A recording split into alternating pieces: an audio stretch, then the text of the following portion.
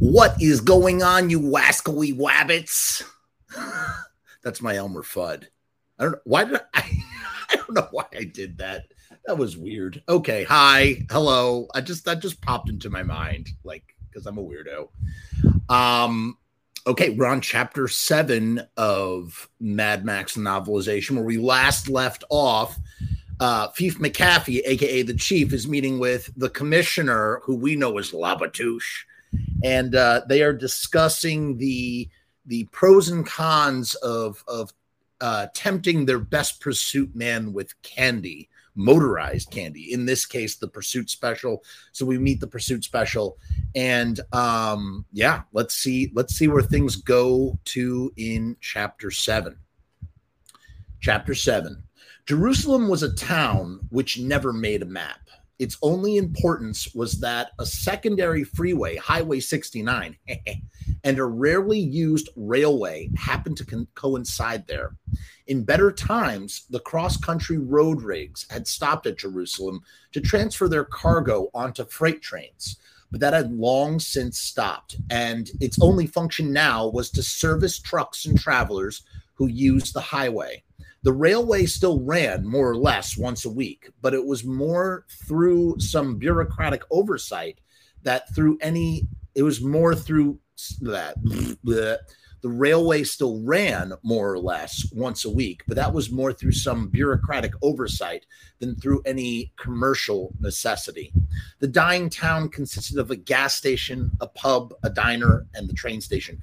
I think we know who we're about to meet. We're about to be introduced to the one, the only.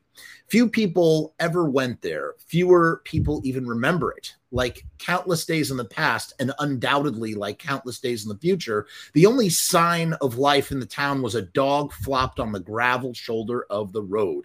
It could have been dead, except for one ear pricked up, honing in on some noise as yet inaudible to human hearing. That was a great paragraph, great description. I was wrong about Terry Hayes. I'm sorry, Terry. You good writing. I just didn't like that Mad Max, internal monologue that was external for some reason. Gradually, the dog raised its head. With both ears alert now, it looked through the heat haze down the highway. It stayed in the position for several seconds and then rose to its feet, standing in the dust, looking in the direction of a low rumble, like a faraway thunder. Wide-eyed, lips curled back to its bare teeth, the dog tensed every muscle as the roar of massed, high-powered machines rolled along the highway towards it. Out of the shimmering heat, the first riders appeared. They were arranged across 3 lines in a wedge-shaped formation, kind of like duck formation, which seemed at first sight to stretch forever. The man at the head of the phalanx wore the same uniform as the 60 or 70 outlaws who followed him. He sat astride his superbike, 1,000 cc's of black power in racing leathers, complete with clip-on knee and elbow pads and full-face helmet, all covered in dust and spattered insects. His bike boasted full racing fairing, and it had obviously been built for speed over long, long distances. The only thing distinguishing him from his comrades was a feather armband, which he wore around his right bicep. He had a small tattoo on his cheek.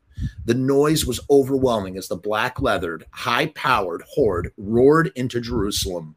The dog wrapped its tail between its legs and loped off to hide behind a shed attached to the crumbling railway station. The owner of the gas station ran onto the wooden veranda surrounding his office to gaze in awe at what he believed could only be the devil's henchman.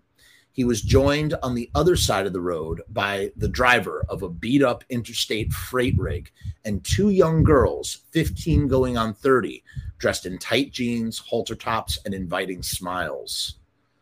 Oh, this is great. The sound of massed exhausts built to a booming crescendo as the bikies thundered through the town. Bikies, that's a good name for a band too. We're the bikies. Seemingly performing some primitive drive past, then died as the leader reached the other end of the main street and turned back. In the movie, we see them doing the circle burn with the tire and the line going straight through, which is representation of the symbol that they have on their cheeks, the tattoo of the Arcolite gang, essentially, all led by the toe cutter. Then died as the leader reached the other end of the main street and turned back. He passed his troops, still going in the opposite direction. A stage manager couldn't have done a better job. As he rode by the other bikies, they peeled off to the left to angle park their magnificent evil machines in the dust on the shoulder of the road. By the time he reached the end of the column, all of the bikes were in position. He pulled off the road, leaving it at the head of the row, throbbing metal.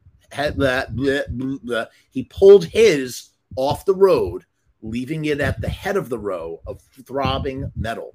In unison, the riders switched off their engines and waited for the leader to dismount. The silence was more threatening than the thunder. Slowly, the leader lifted off his helmet, deliberately swung one leg across the fuel tank, and stood next to his bike. There was not a sound in the street. His hair, flattened by the long ride, was blonde, the eyes blue. His face had the unmistakable twist of cruelty. He was big. The shoulders beneath the leather were broad, and his thighs swelled against his leggings. Curling his lip, he looked down on his troops and then threw his helmet to the man on the next bike. What a great description of the toe cutter. Man, even if you didn't know what the toe cutter looked like, you have a crisp image of what the toe cutter could look like in your mind, even though it doesn't exactly visually represent Hugh, who played the toe cutter. It was obviously a time-honored signal for, without a word being spoken, the others dismounted. So they wait for him to dismount, then they dismount. They pulled off their helmets and began yelling abuse at one another. As they mingled in twos and threes in the middle of the street, the leader walked across the Dust Bowl, which served as a driveway to the filling station, and stood facing the owner. "Afternoon, mister," the owner said. The leader looked him up and down. Raising his eyes back to the man's face, he said, "I'm known as the toe cutter, and I'm here to meet a friend who came in on this morning's train."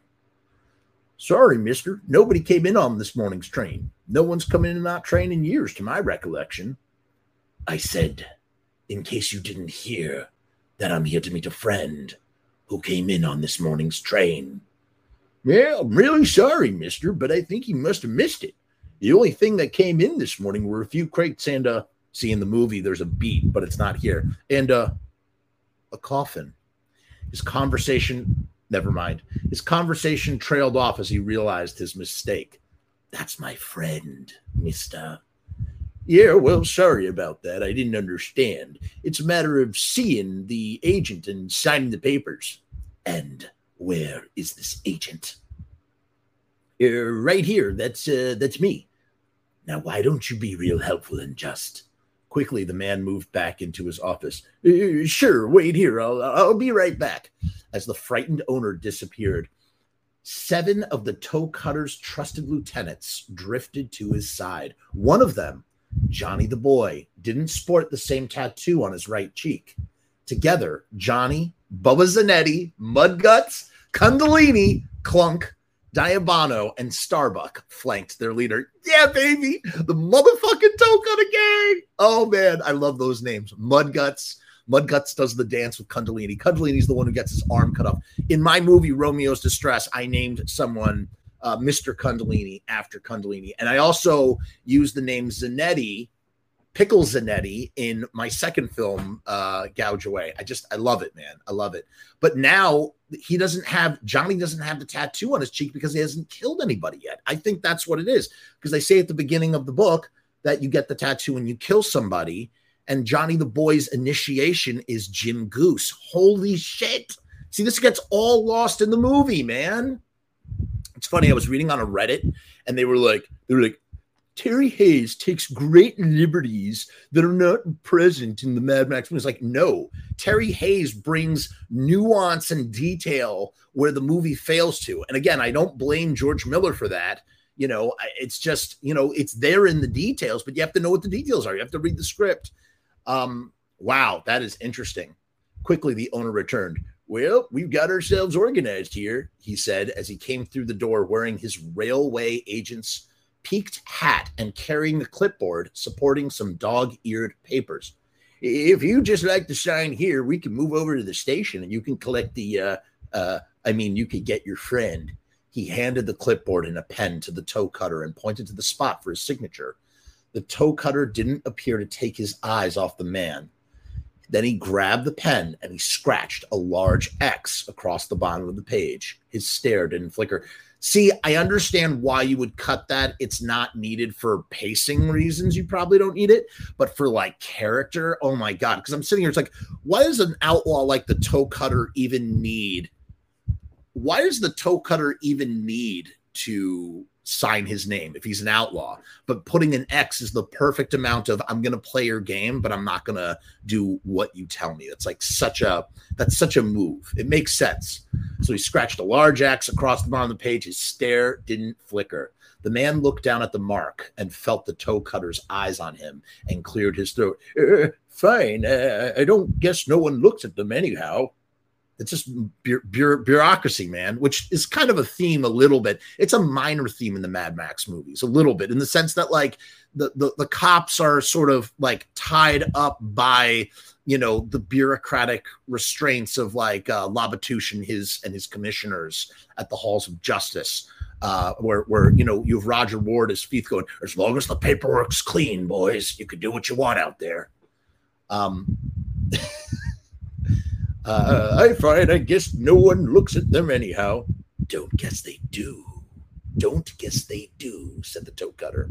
Well, let's go then, he said, moving off across the road, the gang following in behind. Oh, maybe that's the toe cutter saying that? Well, let's go then, he said, moving across the road, the gang falling in behind him. The night rider was waiting for them. Together, the large delegation walked onto the platform, kicking up dust of years, passing long shattered windows of the waiting room and the knee-deep litter piled in the station master's office. Hey, reckon that's what you're looking for over there, the agent said, indicating a surprisingly small coffin sitting on the trolley at the far end of the platform. It don't look like there was too much of him left, he remarked, and then, as he felt the eyes of Bubba and Mudguts turn on him, added quickly, the poor bastard. The toe cutter turned on his heel and grabbed the man's face between his hands like this, pinching his cheeks between thumb and forefinger. He looked straight into his eyes. The Night Rider, he hissed. His name is the Night Rider. The agent realized from the eyes in front of him that the toe cutter was capable of anything. Like a child who could tear the wings off flies, the toe cutter would get a thrill of the excitement out of hurting him, seeing him slowly twist in pain. The Night Rider, he managed to enunciate through twisted lips. Deliberately, the toe cutter increased the pressure between his fingers and simultaneously pulled the flesh away from the man's cheekbones until the agent realized that his mouth was about to rip at the corners. Tears were stinging down his face. A flicker of pleasure crossed the toe cutter's face. The scene is so much better in the book. Remember him when you look up at the night sky. The agent could no longer speak. His face was a blanket of pain and his mind a bed of fear. Somehow he managed to nod his agreement. Good. I'm glad you understand the situation, the toe cutter whispered as he relaxed his hands. Now I want you to take that hat off. Sure, whatever you say. He swept the hat from his head and twiddled it between his fingers in front of his crutch. That's very, very good. Now get out of my sight and tell the rest of the audience back there that if I so much as see them peep through a window, they'll be joining the Night Rider, except for the two sluts. Tell them we'll be needing them later. Understand? I love the Night Rider, except in the movie, we're missing a very crucial line. Sir, whatever you say, mister. Anything I say. He says, anything you say. Anything I say. Anything I say. What a wonderful philosophy you have. Bubba, Johnny. And then Bubba and Johnny split off. That's what happens in the movie. It's one of my favorite scenes in all of movies. We don't get that here, but we get something that's just as great. Yes, I do, he said as he backed off down the platform, bumping into Kundalini and being pushed roughly against Diabondo. Recovering his balance, he turned around and scurried off, head and shoulders hunched, to hide in the depths of his office. Alone, the toe cutter walks towards the coffin. So right now, he would say, Bubba, Johnny. He stood looking down on it in silent reverie. Minutes passed while the rest of the horde shuffled their feet and licked their parched lips. Finally, the toe cutter turned and moved towards them. We go back and we wait for the pickup to arrive. You can't have a funeral without a hearse. His voice was cold and cruel. Those who knew him well understood that he was seething with a quiet, deadly rage. Oh my God, so much character and so good. Without another word, he led them back to their bikes and, leaning against the saddle of his machine, stared down the road in the direction from which he expected the highly chromed pickup. He was a man apart, while the others gathered in small knots along the road, talking and horsing it with each other, pulling on beer cans and throwing off their leathers. He was in another world. A demented world where fear and cruelty ruled, where hate was the god of destruction. Where hate was the god and destruction his servant. The toe cutter didn't even notice when Mudguts and Clunk walked into the garage office. Mudguts found the owner in the darkness and at the rear of the building. Well, the snot's old man. Almost with relief, he replied, in the diner. I told them to wait for you. Without another word, Mudguts turned on his heel and, grabbing Clunk by the arm, began to steer him out of the shop. The owner stifled an objection as Clunk grabbed a large, gray, inflatable plastic elephant from behind the counter and carried it out into the street. What do you want for that? What do you want that for? You crazy? I like that voice better. Where are the sluts, old man? That's Mudguts. What do you want that for? You crazy? I never had an elephant before, Clunk replied with a wide grin and slow speech, which marked him as a simpleton. Got it. Mudguts left him to it and walked towards the diner. Clunk, carrying the toy under its front legs, walked into the middle of the street, placed it carefully on the road, and began to stroke its head. Mudguts walked into the diner. The waitress, a full-blown woman in her late 30s, with bleached hair and overripe breasts, stood behind the counter, talking to a man of similar age. From his dress, he was obviously the owner of the freight rig parked out front. They looked at Mudguts, trying to keep all expression from their eyes. He scanned the booths and tables. At the back of the soiled, decaying room, he saw the girls sitting and talked to the two youths of about 17 or 18. Arranging a sneer on his face, he walked up to them. I'm glad you decided to wait, he said, addressing the girls. They giggled and replied, why don't you come outside and meet a few of the fellas? It was more a command than a request, but they looked inquiring. It was more a command than a request, but they looked inquiringly at the youths. The taller of the two, a kid, Tom, was caught between fear of Mudguts and the desire to continue chatting up the two girls. Oh, okay. So there's a guy. Wait, this is not. Wait. I misunderstood. Sorry, I have to take this back. At the back of the soiled, decaying room, he saw the girls sitting and talking to two youths of about 17 or 18. I was confused. So the girls were talking to two guys about 17 or 18, arranging a sneer on his face. He walked up to them. I'm glad you decided to wait, he addressed. Wait, is that Mudguts or is that the two youths? Why don't you come outside and meet a few of the fellas? It's Mudguts. It was more of a command than a request, but they looked inquiringly at the youths. The taller of the two, a kid called Tom, was caught between fear of Mudguts and a desire to continue chatting up the two girls, who he had already assessed as easy lays. Lust overcame his anxiety, and trying to look Mudguts in the eye, he said, "I think we're okay here, thanks." Tom didn't even see it coming. Mudguts' right hand, still encased in leather riding gloves, swept the level of the tabletop and backhanded him across the mouth, splitting his lip and rattling his teeth. "Still okay, boy, or would you like a little more unhappiness?" Mudguts spat out the words, and Tom's friend, Bobby, didn't make a move. The bikie was standing over them now, feeling the eyes of the waitress and the truckie on his back. Slowly, he leaned forward to Judy, the girl sitting nearest to him. When his face was above hers, quick as lightning, he grabbed the top of her skimpy halter-style t-shirt. He twisted it in his hands, tightening it across her shoulder blades, and dragged it downwards over her swelling breasts until they popped out. Wait a minute, what?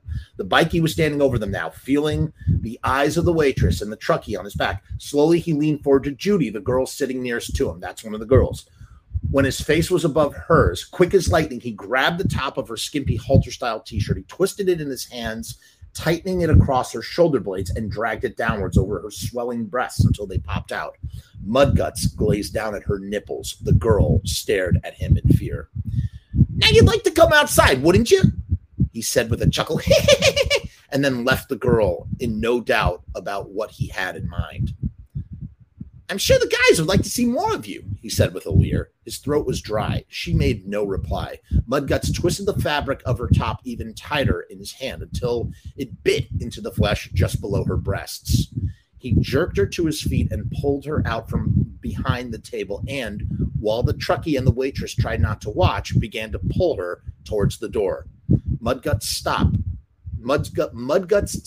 when he had her several steps away from the table, Tom licking and patting his split lip, and the other two, Bobby and Mary, sitting absolutely still. Turning half towards him, Mudguts put the fingertips of his left gauntlet to his lips and pulled it off with his teeth. Standing with it, he turned half towards them. Mudgut pulled the fingers of his left gauntlet, so he's pulling his gauntlet off. Pulled it off with his teeth, standing with it still in his mouth, a smile crinkling in the corners of his eyes. He grabbed Judy's breast with his naked hand, kneading the flesh, feeling her nipples squashed against the palm of his hand. Slowly, he increased the pressure of his hand under his fingernail until his fingernails were biting into her, and he could feel her trying to squirm away with pain. The others watched with a mixture of fascination and fear. He let the glove drop from his teeth. "I think your friends would probably like to join us, wouldn't they?" Mary felt her heart skip a beat. The three of them knew that it was an order. Any attempt to refuse would only bring Mudguts and possibly some of his cronies down on them. They got to their feet. Mudguts looked Mary up and down. "You," he said, indicating Mary. "You're not going to allow your friend to go out there alone like this, are you?" Mary shook her head. "Good. That's why we need more cooperation around here. After all, it's all good, clean fun, isn't it?" White, that's kind of the same thing as the mechanic. That's the same.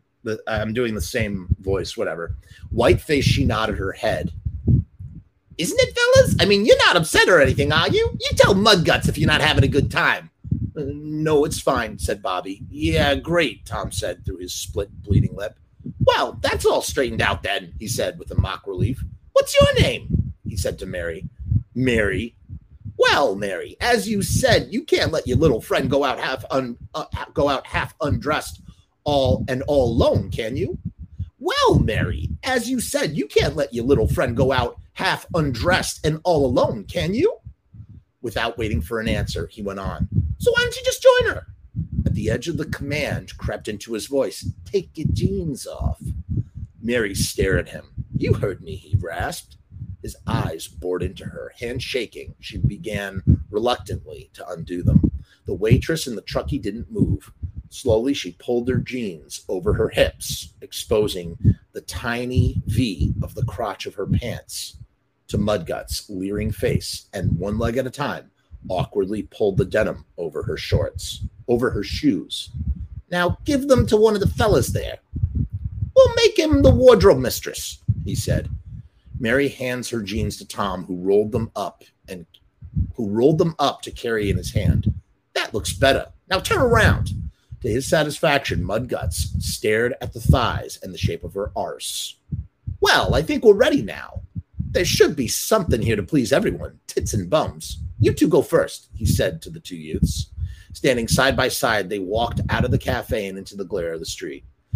Their appearance was barely noticed, but seconds later, when Mudguts appeared at the door, flanked by the semi-naked girls, a wild shout went up from a couple of the horde. Mudguts was smiling so much that his face was fitting to crack. Attracted by the first shout, the rest of the gang began to cheer and whoop their approval. Mudguts' appearance had disturbed a strange performance by Clunk in the middle of the road. Although at first he had been content to just stroke the plastic elephant, he soon hit on the idea of using the plastic animal as a make-believe lover. Much to the amusement of the large group of his mates who gathered around, he began to kiss its ears and tell it a string of loving endearments. Gradually, he became more passionate in his embraces. He began to writhe on the ground with it, while several of the onlookers gave a running commentary on Clunk's attempts at seduction. Advice flowed freely. Clunk was having a great time and was disappointed when just at the moment it was obvious he was going to have his way with the elephant by now on its back. Mudguts came out of the cafe, distracted the enthusiastic crowd. So everybody's gathered around Clunk, who's about to have sex with the plastic elephant, but Mudguts comes out with the half-naked youths, as they call them. These are underage girls, and everybody gets distracted. Nevertheless, he persevered despite the attraction which Mudguts and the two girls were offering to the beer-swilling bikies. Acknowledging the cheers of the gang, Mudguts instructed the two youths to walk towards the spot where Clunk was locked in the throes of passion. The girls moved closer to Mudguts as the clamor rose. He slipped his right arm around Judy's shoulders and brought his hand to rest on her breast, cradling it in his hand and holding the nipple between his thumb and forefinger. At the same time, he pulled his left arm around Judy's waist, pulling her close to him and slipping his fingers down the waistband of her pants until he could just touch her pubic hair. By any account, Mudguts' ingenuity and imagination had proved a winner. He was not only the center of attention, but it was obvious from their expressions that he had gained their admiration. Any of the others would have just dragged the two girls out of the cafe and thrown them into the street. Mudguts' decision to turn it into a titillating performance ensured that it would be a day to remember. For months, the horde would talk about the sight of Mudguts led out by two frightened youths, appearing at the door of the cafe and walking across the main street of Jerusalem with a half-naked teenager on either side. The story would be embellished, exaggerated, and improved upon until, for a while at least, Mudguts would be a popular folk hero among the trash who rode the superhighways. Even Mudguts, who was not renowned for his sparkling intelligence, realized that he had brought off a major coup, and he was enjoying it more and more by the minute.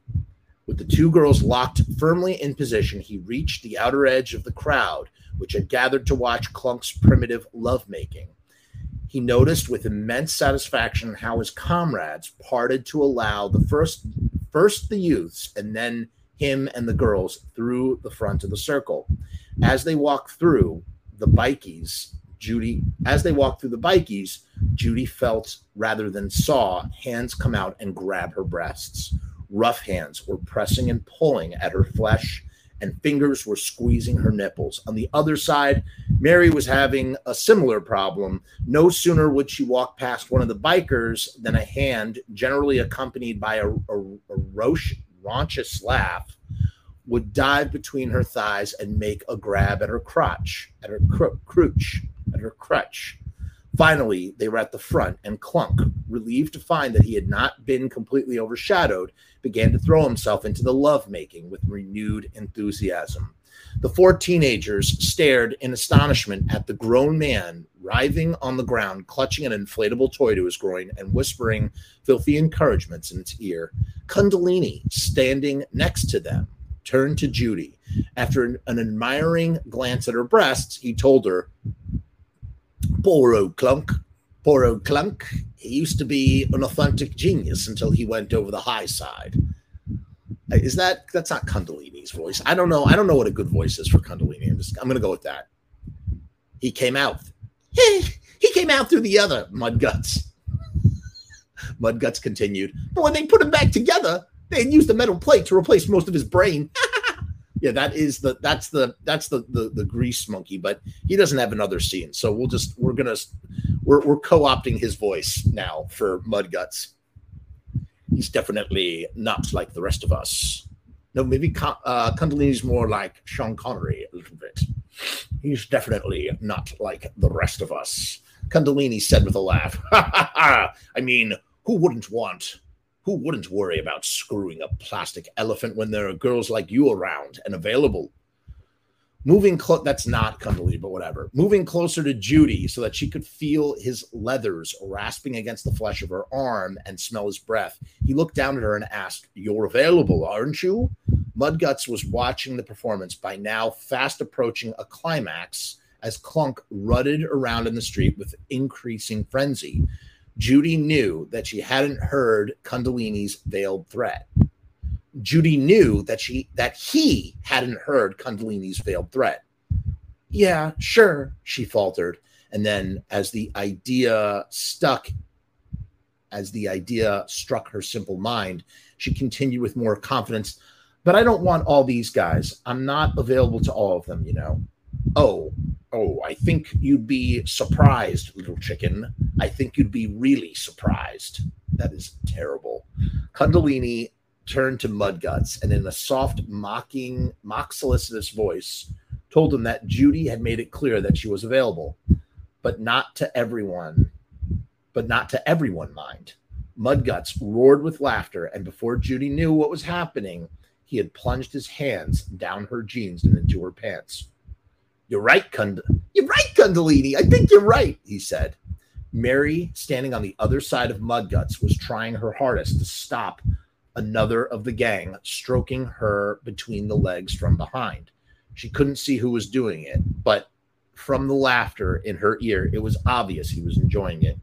Finally, in the middle of the circle in front of them, Clunk gave a low moan. Suck at reading. Finally, in the middle of the circle in front of them, Clunk gave a long, low moan, separating himself from the battered toy, and struck the attitude of a man exhausted. This brought cheers and a shower of beer cans from the audience, which now turned its attention on Mudguts and his newfound young friends. Shall we go back to the diner? Kiddies? Mudguts asked, making no attempt to remove his hands from Judy's crutch, as they call it, crutch. That's weird.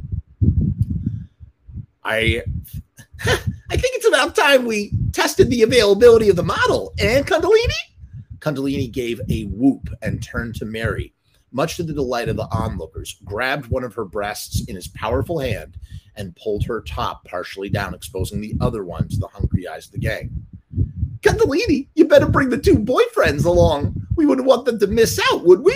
Kundalini turned towards Tom and, with no warning, smacked him with an open palm across his mouth, opening his lip again and causing a small trickle of blood to edge its way down the cleft of his chin. Come on, you 2, was all he said as he pushed Bobby and Tom in front of him. Mudguts and Judy were leading the procession across the street. Judy's breasts by now were sore and red from the constant mangling they had been receiving, and her jeans were unzipped to the crutch. The 2 youths followed. Behind them, Kundalini and the almost naked Mary, and then a group of about 30 or 40 of the gang. All of them were prepared to make sure they didn't miss out when Kundalini and Mudguts, 2 of the toe cutter's most trusted lieutenants, had finished with the girls.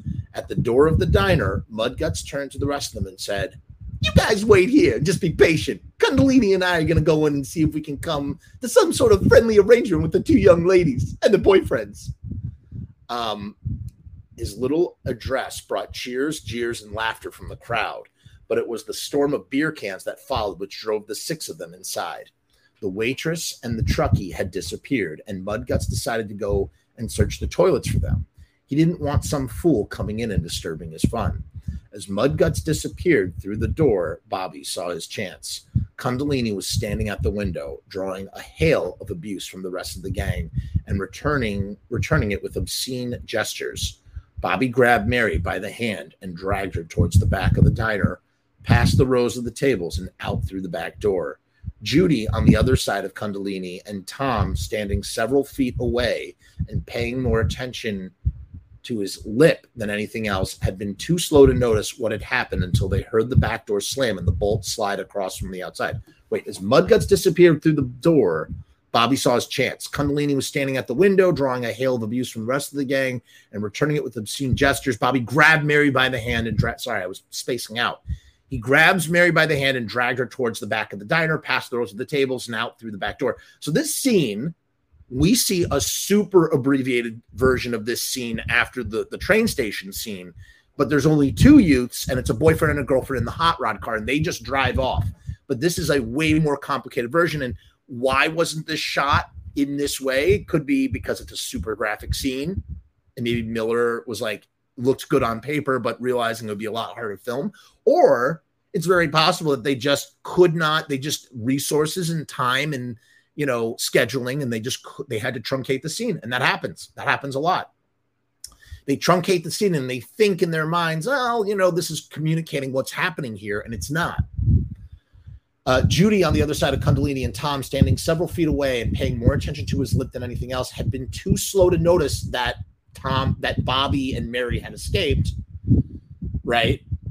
Until he heard the back door slam and the bolt slide across from the outside. Kundalini swiveled on his heel, smashing his fist into Tom's chest to knock him out of the way, and ran for the door. It was too late.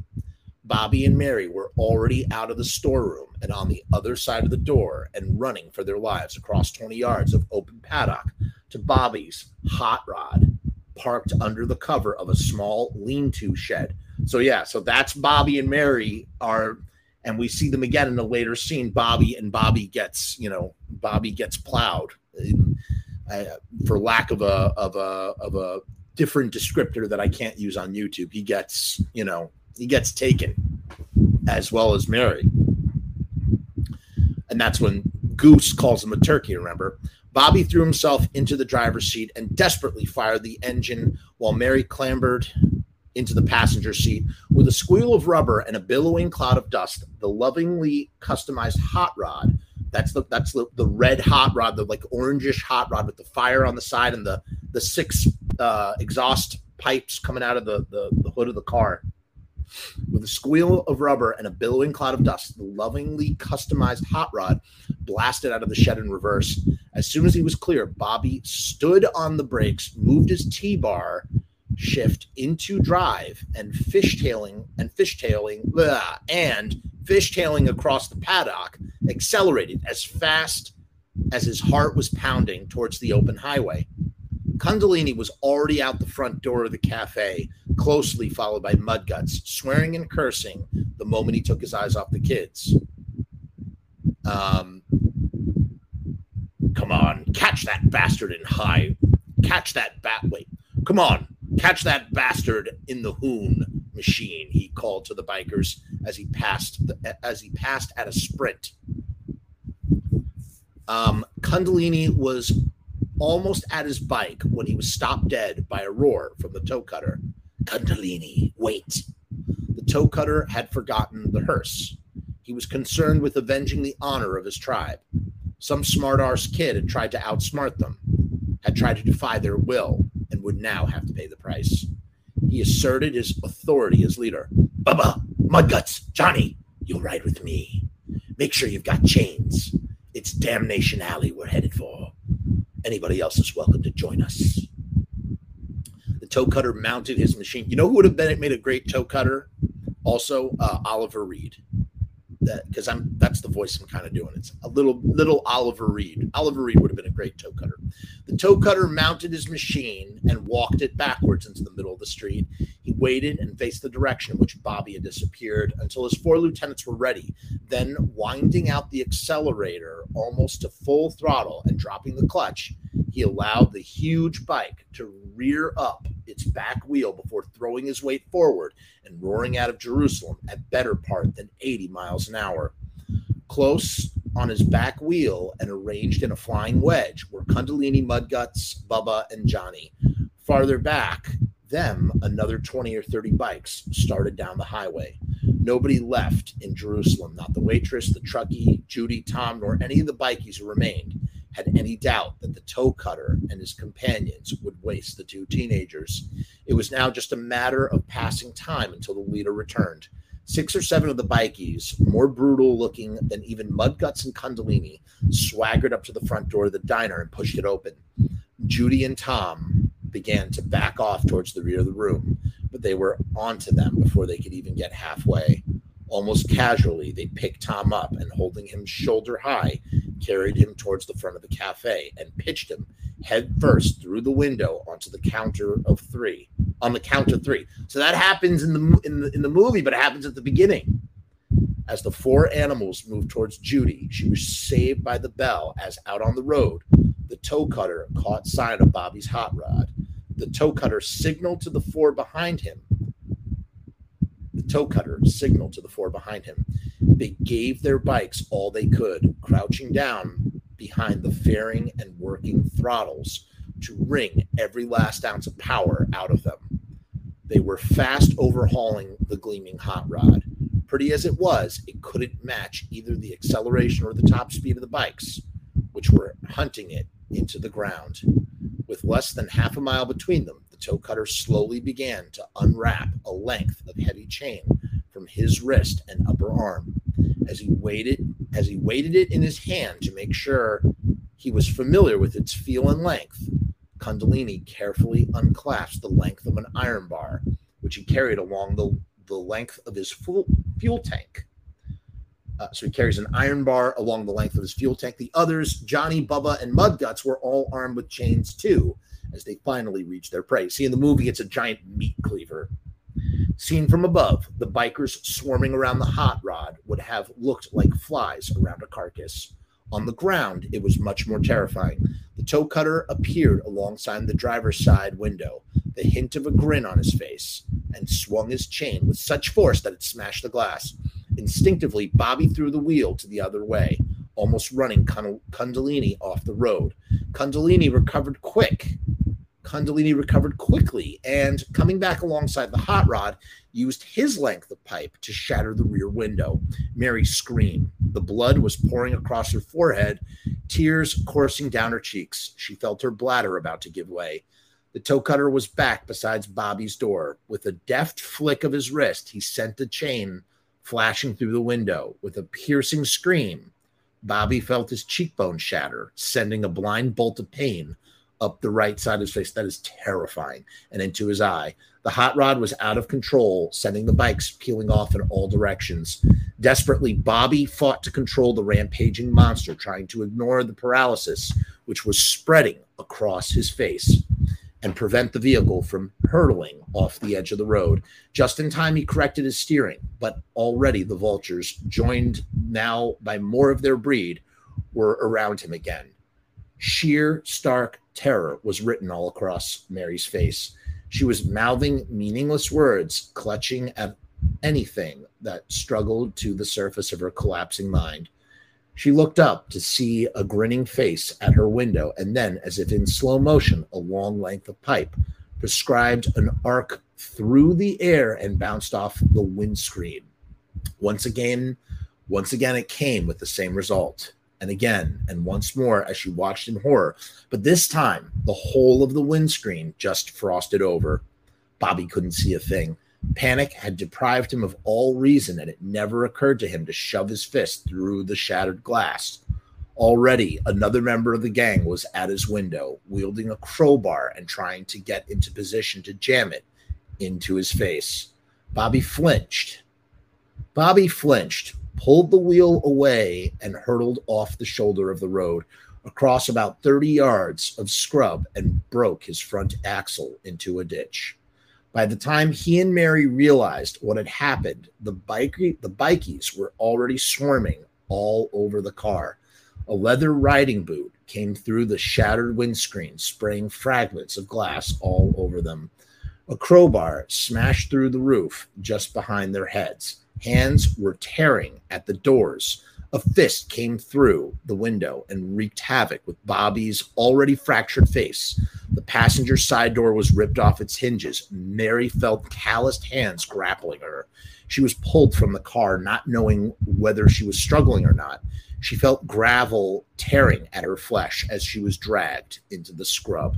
That is absolutely terrifying and absolutely more harrowing than the very quick montage that we get in the movie. Chapter 8, Max found Bobby wandering naked along the side of the highway 5 or 6 hours later. So Max comes to the scene of the crime. The kid was mumbling nonsense. So up to this point, we really haven't seen anything of Jim Goose, which is interesting. The kid was mumbling nonsense. This is Bobby. His eyes refusing to focus, and one side of his face a bloody, collapsed mess. Looking closer, Max saw a trickle of blood coursing down his cheek from one ear. With guttering horror, noticing that a hunk of flesh had been carved out of one side of his arse. Oh my God. So that's what the blood was. So he wasn't taken. I guess that was their quick way of, they just splattered some blood on his butt. But that in the script, in the novelization, he had a whole hunk of flesh carved out of his ass. After several minutes, Max realized that it was pointless to try and get any sense out of him. So he steered him back to the pursuit special and wrapped him in a crude bandage around his loins and got him to lie down in the back seat, where he blubbered himself to sleep. About 1.5 miles up the road, Max found what he was looking for. Over in the scrub was the remains of the hot rod. It looked at first sight as though it had been torn apart.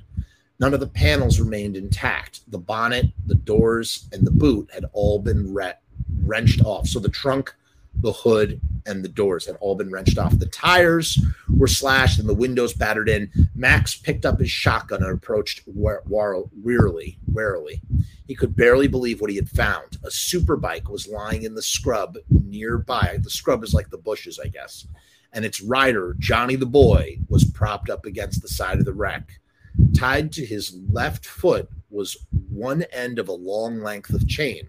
Several yards away, the other end was attached to a collar around the neck of the naked, unconscious young girl, Mary. Her hair was a tangled mess. Bruises already dotted her body, and there were specks of blood at her groin.